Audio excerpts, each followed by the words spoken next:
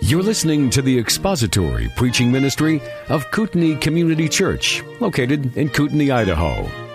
We pray that Christ is exalted and your spirit is blessed by the teaching of God's Word. For more information about Kootenai Church, please visit us online at kootenaichurch.org.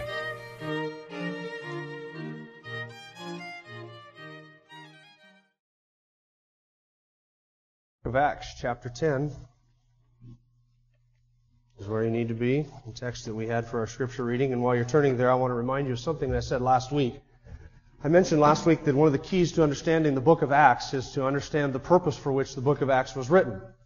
And really there's two sort of key purposes theologically that Luke is unfolding in the book of Acts. One of them is to show us how it is that the gospel went from Jerusalem to Rome, and in the process also spread out throughout the whole Roman Empire. The second is to show us how a Jewish church became a Gentile church, because it went from being largely exclusively Jewish Christians in the city of Jerusalem, to being a predominantly Gentile church in cities all over the Roman Empire in a little under 30 years. And Luke wants us to see how it is that a Jewish church became a Gentile church. Actually, how it is that a strictly Jewish church became a Jewish Gentile church, where this wall of separation between the Jews and the Gentiles had been broken down once and forever. Now, to you and I, that might not seem like a reason to write a book. It might not seem that significant to you and I, because all that we're familiar with is a Jewish Gentile church in which there is neither Jew nor Greek, slave nor free, male or female, but we're all one in Christ Jesus. And we're familiar with worshiping. You worship with a Gentile every week. This church is full of Gentiles. There's more Gentiles here than there are Jews. Some of you may have a little Jewish blood in you, but this is a predominantly Gentile church. Every church in which is not made up of the descendants of Abraham is a predominantly Gentile church, because you're either a Jew or you're a Gentile. And to us, it doesn't strike us as significant that we would be indwelt as Gentiles by the Spirit of God, but in the first century it was entirely different. The Jews hated Gentiles. Now, they hated Samaritans because the Samaritans were half-breeds, apostate, half-Jew, half-Gentile mix. They hated Samaritans, but the hatred that they had for Samaritans paled in comparison to the hatred that the Jew had for a Gentile. That Old Testament ceremonial law, which was intended to serve to keep the nation morally pure, religiously pure, and culturally pure, in order that a pure nation could reach out to the world and reach a lost world for their God, that Old Testament law, which was intended to do that, only served to give them an excuse to alienate themselves from the lost world. And so a Jew had no contact, no association whatsoever with a Gentile. A Jew would never even think of inviting a Gentile into his home. A Jew would never even think of becoming the guest in the home of a Gentile. Jews, when they left a Gentile nation and came into their land, they would knock the dust off of their feet, lest they pollute their holy ground with Gentile dirt. And thus you have that expression, you knock the dust off of your feet. You don't want to bring unholy dirt into the land of Israel. If I was a Gentile coming into the land of Israel, I'd scrape that unholy dirt right into the promised land as I was coming. The Jews were just abhorrent. It was abhorrent to them to do that. A Jew would rather starve to death than eat a meal prepared by Gentile hands. And cooking utensils that had been purchased from a Gentile in the marketplace had to be purified before they could be used. School children are cruel, aren't they? When I was a kid attending this very school, we used to play this game, not a game that I'm very proud of. This little game where one particular kid in your class or another class was singled out as having cooties. And so anything he touched was unclean. You couldn't touch it, whether it's a door handle or a pencil or a piece of paper. And I'm gathering from the smiles on some of your faces that you played the same silly childhood games that we did. And you couldn't touch whatever it was that he had touched. You avoided touching anything that the marked kid had touched.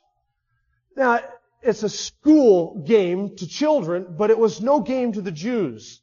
This was a serious issue. They could not associate or touch anything that was in any way associated with, had been handled by, or was in the presence of a Gentile. Because they were the pure people of God, and they would have nothing to do with those unsaved, unsavable Gentile dogs. Such was their mentality. So how did the gospel become come from being a Jewish gospel to including Gentiles as well. How did that wall get broken down? Now you might think it was Saul. It was Paul the apostle to the Gentiles.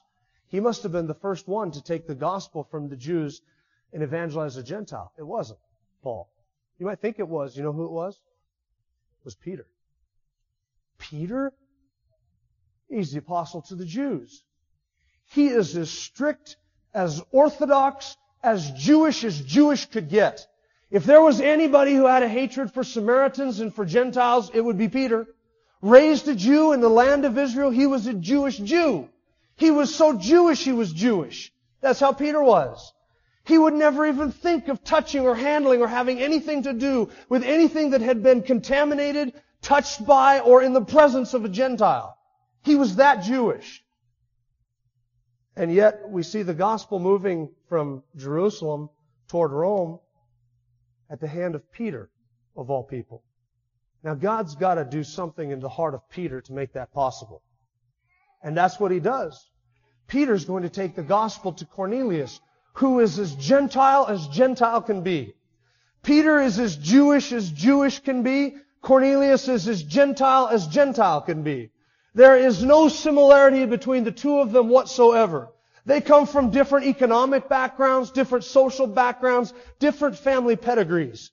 And yet Peter's a Jew, Cornelius is a Gentile, and God is going to arrange a meeting between these two men. And God has to do something that is phenomenal to accomplish that.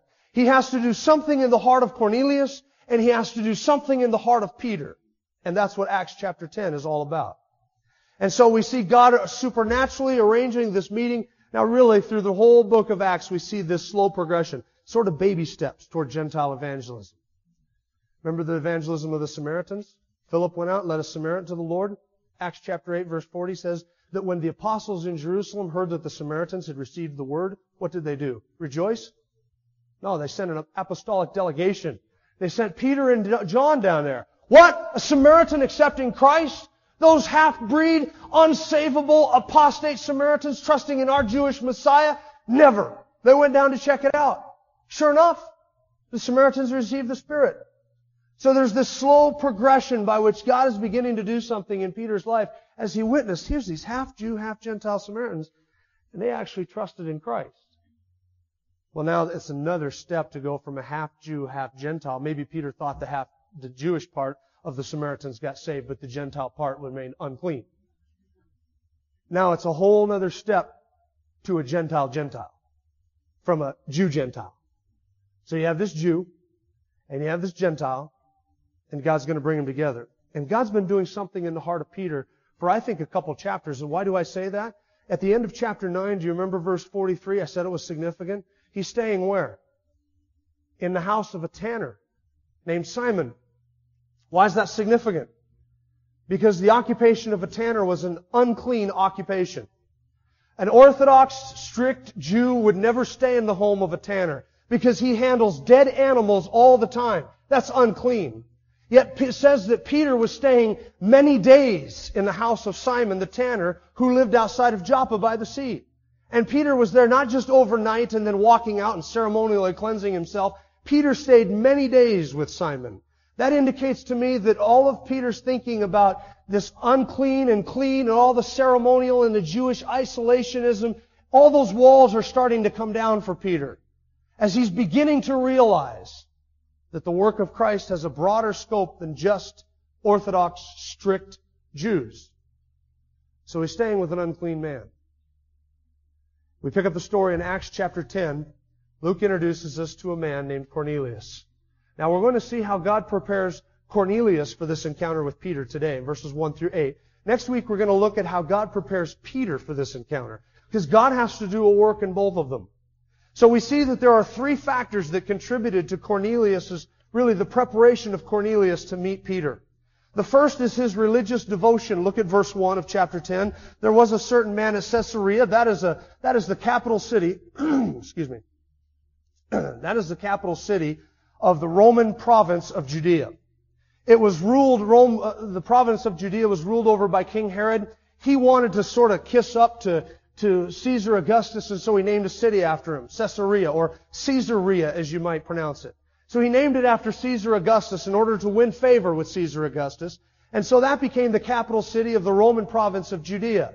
Now, as a Roman capital city, there was stationed in that city a large contingency of soldiers. A Roman legion consisted of 6,000 soldiers. Those 6,000 soldiers were divided into 10 cohorts, each consisting of 600 men. Each of those cohorts was commanded by 6 centurions.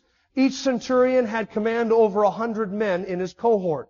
There was an Italian cohort, and one of those 6 centurions is a man by the name of Cornelius. So in a Roman legion of 6,000 soldiers, you would have 60 of them as centurions.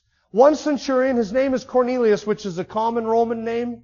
It indicates he was a Roman citizen because you could not be a centurion without being a Roman citizen. He is as Gentile can be. There's no drop of Jewish blood in his veins whatsoever. He is Roman by birth. He is Roman by pedigree. He is Roman by occupation. And if the Jews hated Gentiles, that was one thing. But friends, a Jew hated a Roman Gentile because a Roman Gentile occupied their land. And they were supposed to be free. So they hated Gentiles and they hated Romans. Cornelius is a Roman Gentile. This is not boding well so far, is it? He's from the city of Caesarea. His name is Cornelius. Now, Cornelius seems like he must be a very wealthy man, because you look down in verse 7, it says that he has some attendants who are with him, some servants. And so he's got some money, he's got some affluence. The fact that he is a centurion made him wealthy because he is a higher up. He's part of the hierarchy of the Roman army. So he has all of these means. It wasn't his wealth that bought him his position as a centurion. It was this being a centurion that brought him the wealth. And centurions were not made centurions because they were slouches. Cornelius is a disciplined, hardworking, focused, aggressive. I would picture him as being somebody who is not only physically strong because he is a warrior, but he is also somebody who is personally strong. He's a disciplined man. He is a focused man. He's a natural leader. He's the type of person that you look at him in the army and you say, we're going to make that man a centurion because he stands out from among all the other 6,000 men. That was the type of person that Cornelius was. Now, there's something about Cornelius that doesn't meet the eye. It's something that you would probably see if you were to be in his house for an evening meal and to sit down and talk with him and his family. Verse 2, he was a devout man. He was a devout man. And verse 2 says that he is one who feared God with all of his household. That includes his servants, his children, and anybody else that lived with him, be it grandparents or parents or brothers and sisters, anybody who was under his roof. Centurion feared God along with all of his household. That is to say that all of his family and all of his servants are God-fearers as well. He fears God with all of his household, and the text says that he prayed to God continually and he gave alms to the Jewish people. His faith was evidenced in his generosity and his charity as he gave gifts and alms to the Jewish people. And it was evidenced in the fact that Cornelius kept all of the daily hours of prayer. That's why it's significant that at the 9th hour the angel comes to him. Because Cornelius is praying. That was the Jewish hour of prayer. So he's a devout man who understands a little bit about who God is. He's a man who has rejected all of the polytheism and the idolatry of the Roman culture and the Roman way of life. And he's come to at least an understanding that there is one true God, and it's not any of the Roman gods. It's the God of Abraham, the God of Isaac, and the God of Jacob. And although he is not a Jew, he goes through the motions and the heart attitude of worshiping what he knows of God. In other words, he's been given a certain amount of light, and Cornelius is living up to that amount of light. He's given a certain amount of understanding of who God is, and he's worshiping that God. And he's worshiping Him devoutly with his whole household. So this is a man whose religion, pardon me again, I brought a frog back from Canada. This is a man whose religion has affected his whole family. The man who leads troops into battle is leading his wife and his children and his servants and all of the people who live under his roof in obedience to the commands of God and in devotion to the God of Israel. This is a man who had led troops. He's now leading his family. He's a natural leader. And everybody in his household shares the same devotion and the same focus that Cornelius does. Now that's unique in a Roman household. But that's the type of man that Cornelius was, leading his whole family in that worship. Now, Cornelius did not lack motivation. Cornelius did not lack sincerity.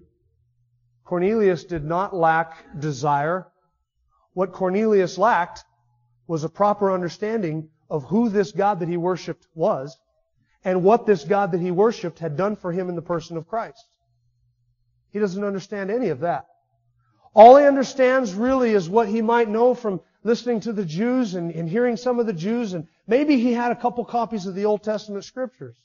Maybe he had some Jewish friends who had influenced him and brought him sort of toward that goal. He's a devout man. He prays. He's sincere. He loves the Lord, however misguided it is. He leads his family in what he understands to the God of Israel, but he is completely without Christ and completely without any saving understanding of who Christ is or what Christ has done.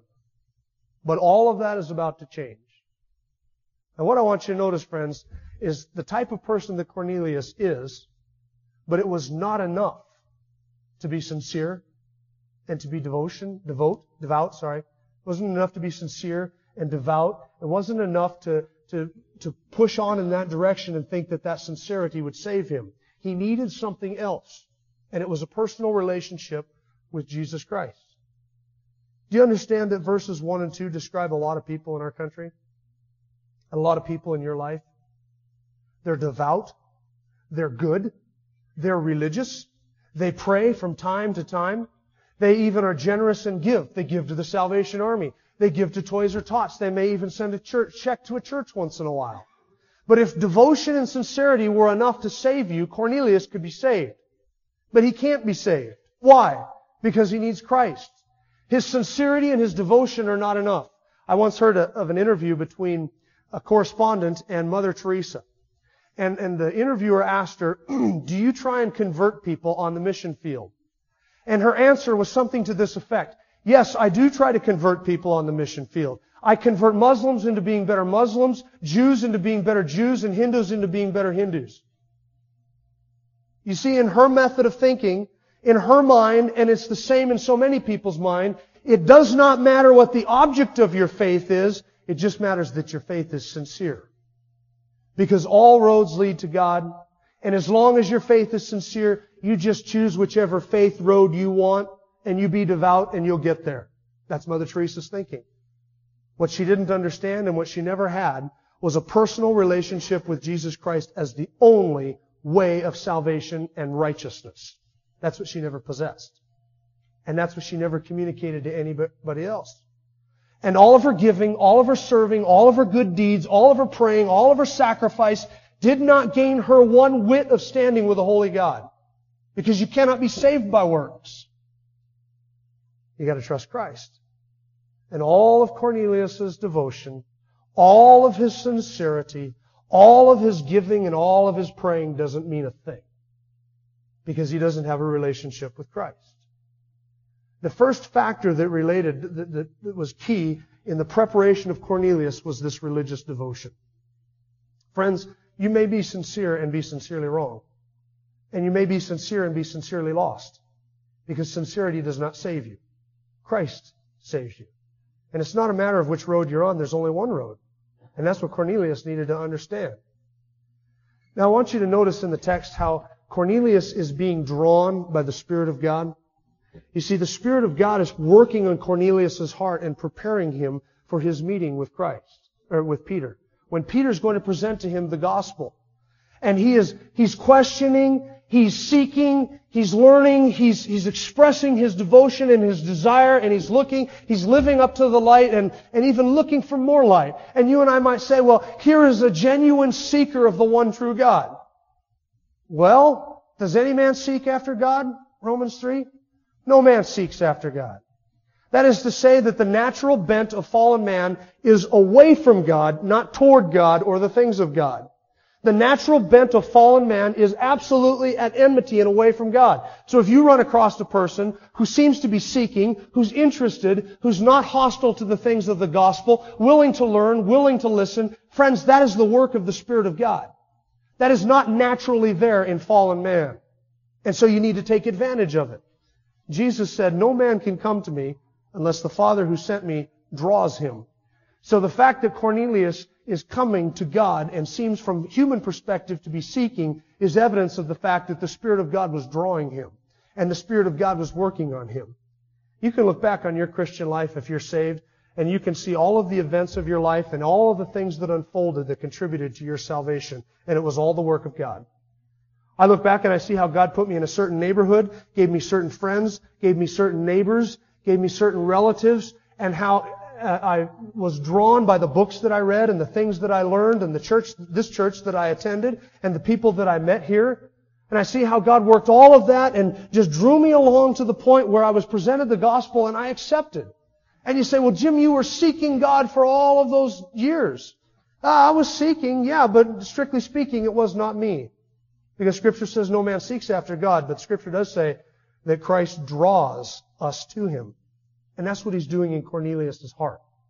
He's longing, he's searching, he's looking, he's ready, but that's not Cornelius' work. That's the work of the Spirit of God. The first thing that helped prepare Cornelius for his meeting with Peter was this religious devotion that the Spirit of God had been working in Cornelius' heart and creating that longing to know more and to understand more. Second thing is the angelic instruction. Look at verse 3. About the 9th hour of the day, he clearly saw in a vision an angel of God who had just come in and said to him, Cornelius. Now, unlike all of the visions of angels that we hear about today, when people say, I bumped into an angel, I saw an angel, I had a vision of an angel, all these people, they approach it so flippantly. Look at Cornelius' response. He's terrified. When people see angels in Scripture, they're terrified. Here is this divine messenger of God, and Cornelius understands that he is nothing. He might be a centurion, he might be wealthy, he might have servants, but in the presence of the divine messenger, he's nothing. And I don't know if Cornelius thought that what he saw was God, or if Cornelius understood that it was an angel, but that the angel spoke for God. Either way, Cornelius says, what is it, Lord? And the angel says, your prayers and your alms have ascended before God as a memorial. In other words, Cornelius, all of your works have not gone unnoticed. You have not gone unnoticed. The looking, the searching, the longing of your heart, God sees that and He knows that. Now that would be tremendously comforting to Cornelius. Why? He's never been circumcised, so he has never been fully accepted by the Jewish community. Although he is a Gentile and he's worshiping the Jewish God, or trying to, the best that he knows how, he was never truly never truly circumcised and thus never truly accepted by the Jews. Never able to offer a sacrifice in the temple. Never able to visit the temple, participate in the feasts, or any of the things that would have made him a full-blown Jewish proselyte. Do you think Cornelius understood how the Jews felt about him? You think he'd ever been in a Jewish synagogue? Wasn't welcome there as a Gentile. His very presence would defile the whole thing. They'd keep him out. And he knew how they felt about him. Maybe the longing of his heart was, could a Jewish God ever accept me, a non-Jew? Look at how his people treat me. Why would their God be any different? And so the angel says, it's not unnoticed, Cornelius. I want you to know that your prayers and your alms, God sees all of that. But it's still not enough. So he said, dispatch some men to Joppa and go look for a man whose name is Simon. He's also called Peter, and he's staying with a man named Simon who is a tanner, and he lives by the sea. Now I want you to notice that Cornelius is told by the angel Peter's Hebrew name. Lest Cornelius think that he's sending for a Gentile, he says, I want you to send for a man named Simon who's also called Peter. Cornelius understands that he's sending for a Jew. And he understands that he's going to ask a Jew to come to his house. Unthinkable that a Jew would step foot in Cornelius' house. How would a Jew, this man named Simon who's also called Peter, how would that Jew ever be willing to step foot in a Gentile home? Think Cornelius wondered that? He doesn't have to worry about it because God's going to take care of it. He's going to have Peter ready to step foot in a Gentile home by the time the whole thing's over with. But Cornelius obeys. That's the heavenly instruction. Send for Simon. He's staying with a man named Simon who's a tanner by the sea. How would they find his house? He's not given any instructions. He's just told that he lives by the sea. He had to live someplace where water was abundant. And since it's an unclean occupation, he lives outside the city of Joppa, not inside the city, because the presence of a tanner in that business inside a Jewish city would have defiled the whole city. So they were out on the outskirts. Out by the sea is a man named Simon a tanner. And all you need to know is he's outside the city, and he's a tanner, and he lives by the sea, and then you can follow your nose, and you'd find the tanner's house. It would be that easy. And so he does that. The third key, not only his religious devotion and the angelic instruction that he gets, but third, in verses 7 and 8, we see his obedient submission. When the angel who was speaking to him had left, he summoned 2 of his servants and a devout soldier of those who were his personal attendants, and when he explained everything to them, he sent them to Joppa. Immediately, not even waiting till the next day, immediately Cornelius brings 2 of his trusted servants in. And he tells them the whole story. Now these men are devout as well because he had led his entire household in this worship. And so he explains to them, I was in prayer at the 3rd hour, ninth hour, which is 3 o'clock in the afternoon. That's the hour of Jewish prayer. And an angel of the Lord appeared to me. And the angel said to me to dispatch 2 servants and send for this man. This man, whoever he is, you go find him. He lives with a tanner by the sea. He has a message for us. And so he sends off his 2 servants with a devout soldier, verse 7, with a devout soldier who is somebody under Cornelius' command, obviously. So his faith not only affected his household, it also affected the people that he worked with, his fellow soldiers, as he was able to lead even some of his soldiers in his faith. And he sends them off, the soldier likely for protection, to the city of Joppa. And then Cornelius waits for them to come back. Now you're going to see next week why it's a 4-day trip there, and back is 4 days. And Cornelius waits with bated breath for this messenger whom the angel told him to send for. Now Cornelius had no way of understanding or no way of knowing if it was going to be worth sending servants to go get this Peter. He had no way of knowing what the message was that this Simon was going to bring back to him. He isn't given any of that. And you may ask the question, why didn't the angel just explain the gospel to him? Why send for Peter? That's 4 days. Cornelius could have died in those 4 days and never learned to trust Christ. Why wait for the angel? Why wait for Peter to come on a 4-day trip to Caesarea when the angel could have explained the gospel? There's a reason for that. You find out next week what it is. But he's obedient. And as was Cornelius' custom, he did what he understood God wanted him to do. And so he sends off his 2 servants and Peter. Now, here's the question. Should you and I expect something like this in our lives? A vision before a conversion? We shouldn't. You know why? This is a unique situation. This is the first time that a Gentile is going to trust in Christ, a complete Gentile is going to trust in Christ, and he is going to be immersed into the Jewish church in Caesarea. Something unique. It's never happened before. We had the Ethiopian eunuch who trusted Christ in chapter 8, but what happened to him? He went on to Ethiopia. He didn't go to any Jewish church in Ethiopia. This is a different situation. Cornelius is a Gentile who now the question is going to be, can God, the Holy Spirit, live inside of an unclean Gentile? Scandal. How can that possibly be? This is completely unique because he's a Gentile. There's a second reason why all the visions and why all the activity of God to get this one man converted, and it's this. God wants to do this in such a way that there can be no doubt in anybody's mind that this is the will of God and what God intends for this. Nobody can say, well, it was just happenstance, it was just circumstantial, it was just chance that caused all of this to happen. No, there's visions, there's angels, there's the Spirit speaking to Peter, divine guidance, sovereign direction, all of that. Because God wants to do it in such a way that nobody can question whether or not the salvation of a Gentile is the work of God. Nobody can question whether or not this Gentile could be saved. And that is also that there would be neither Jew nor Greek, slave nor free, but all one in Christ Jesus. A unified church. Now we learn 2 lessons from Cornelius, and the first is this. Although we shouldn't expect visions before conversions, we can expect God to continue to work in the hearts of the lost. We can expect God to continue to prepare people to receive His Son and to trust the word of truth when we present it. And you and I should be praying that God would begin to draw individuals in our lives and in our spheres of influence to Himself, and then pray that God would prepare us for the moment that we're to share truth with that person. And then pray that God would prepare their hearts in such a way that when it comes time to trust in Christ, they would be ready. So that when your path crosses their path and the opportunity is there, you can give the word of truth to them, understanding that it is God who prepares the heart of the individual to receive Christ. Cornelius had to be prepared. So the angel appears and the angel gives him instruction and all of this religious devotion. His whole life is coming to a crisis point.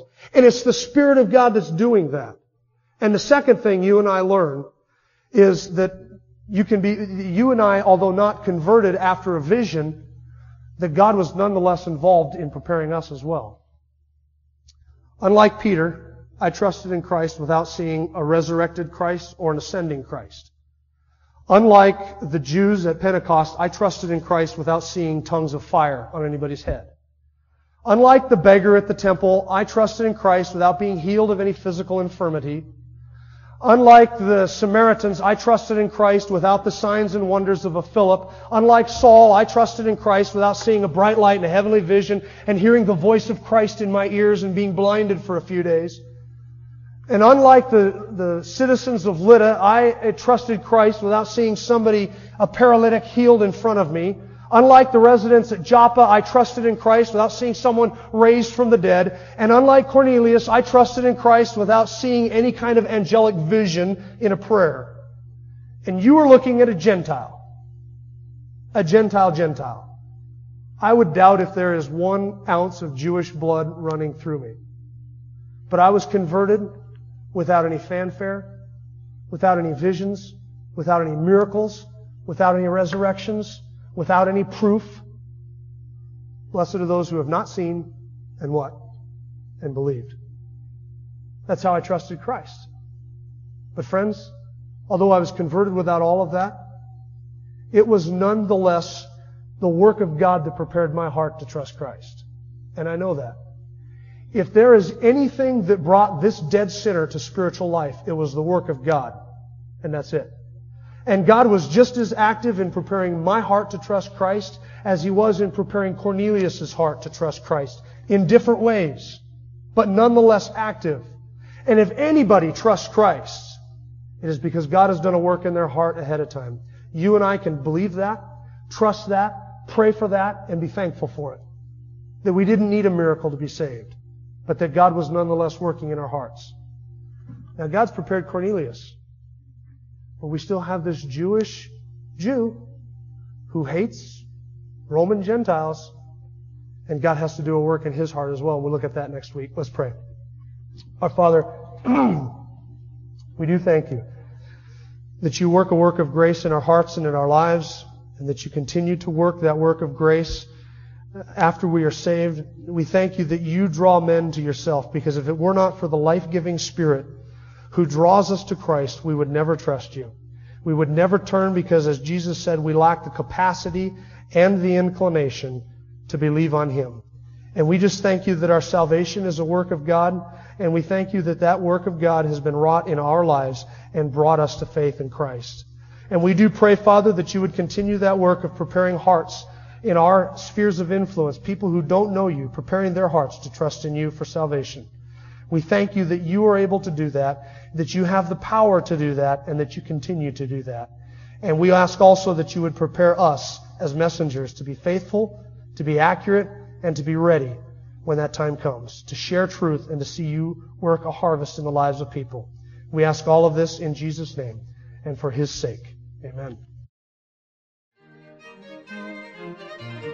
Thank you for listening to the latest podcast from Kootenai Church.